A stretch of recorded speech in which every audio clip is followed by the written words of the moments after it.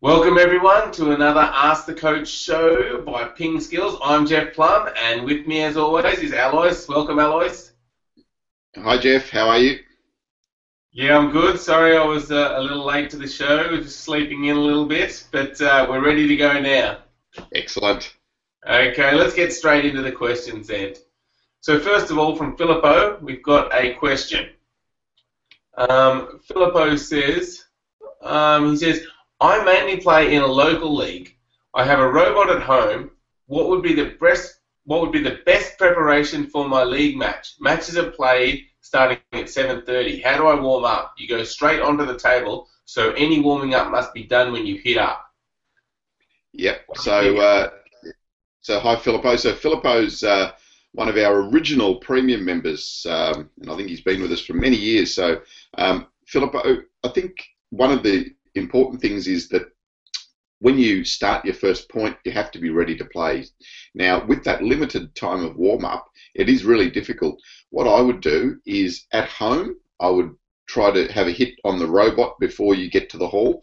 It doesn't really matter too much whether it's just before you leave or a bit earlier, but I always find that the second hit for the day, you start to feel a little bit better straight away. So spend a bit of time at home, practice some topspin against backspin, practice just some counter hitting, getting the feel of the ball, and also you can practice your serves at home as well.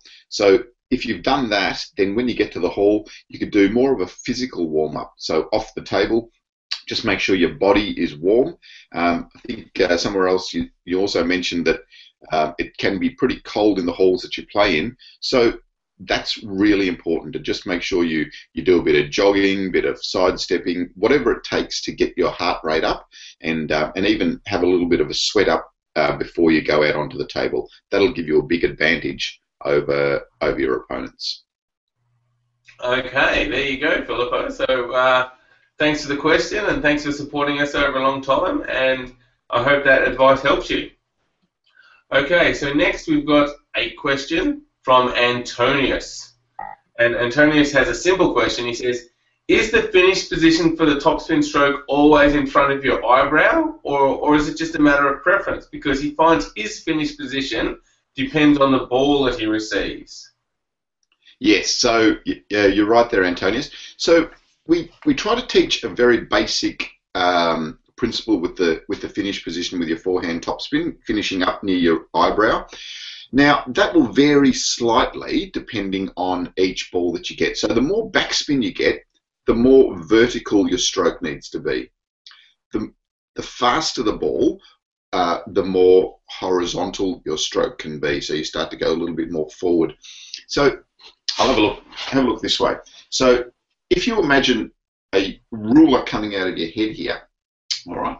So if it's a slower ball that you're looking for, or you're trying to play off a backspin ball, then it comes up to your eyebrow. But the faster the ball coming to you and the faster you want the ball, the further out it goes.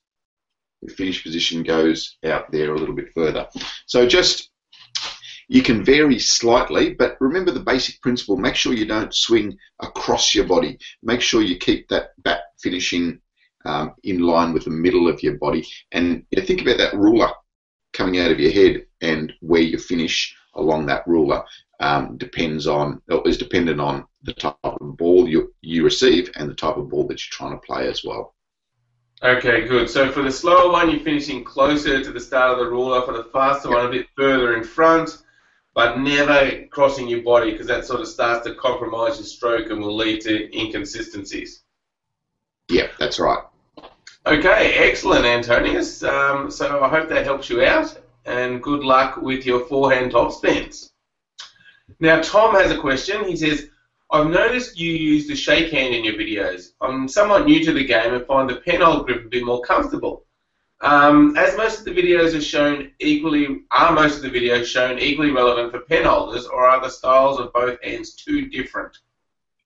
Yeah, so good question there, because we get that question quite a bit. So the penhold grip obviously is quite different, with the thumb and pointer finger on the front, and then the other fingers either curled or straight on the back.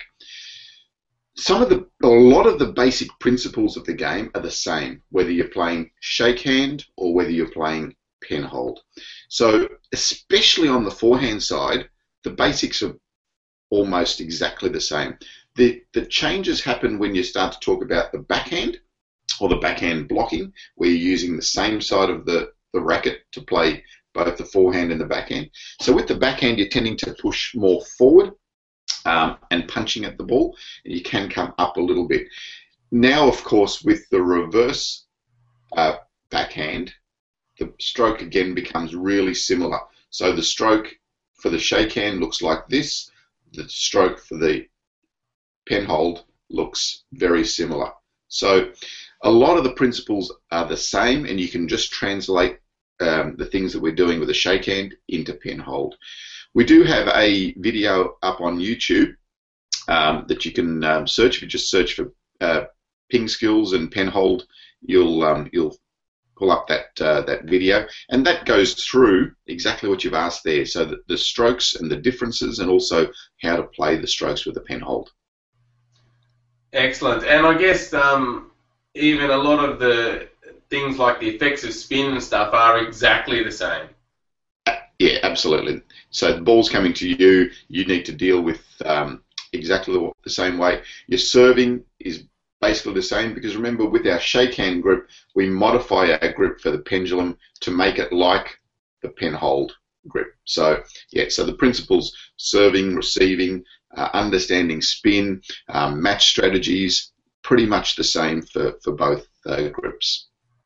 Excellent. All right. Well, thanks again, Tom, for the question. A great question, and one we get quite a bit. Now, Tice has a question for us. Tice says, when I play several backhand topspins, I bring my thumb on the rubber, which helps to close the bat more, but the bat rotates in the palm of my hand.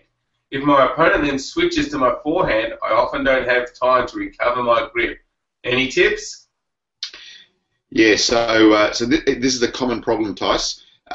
Often when we play our backhands, yes, as you said, the thumb starts to creep up here, which does make it easier because it rotates the bat forward for your backhand.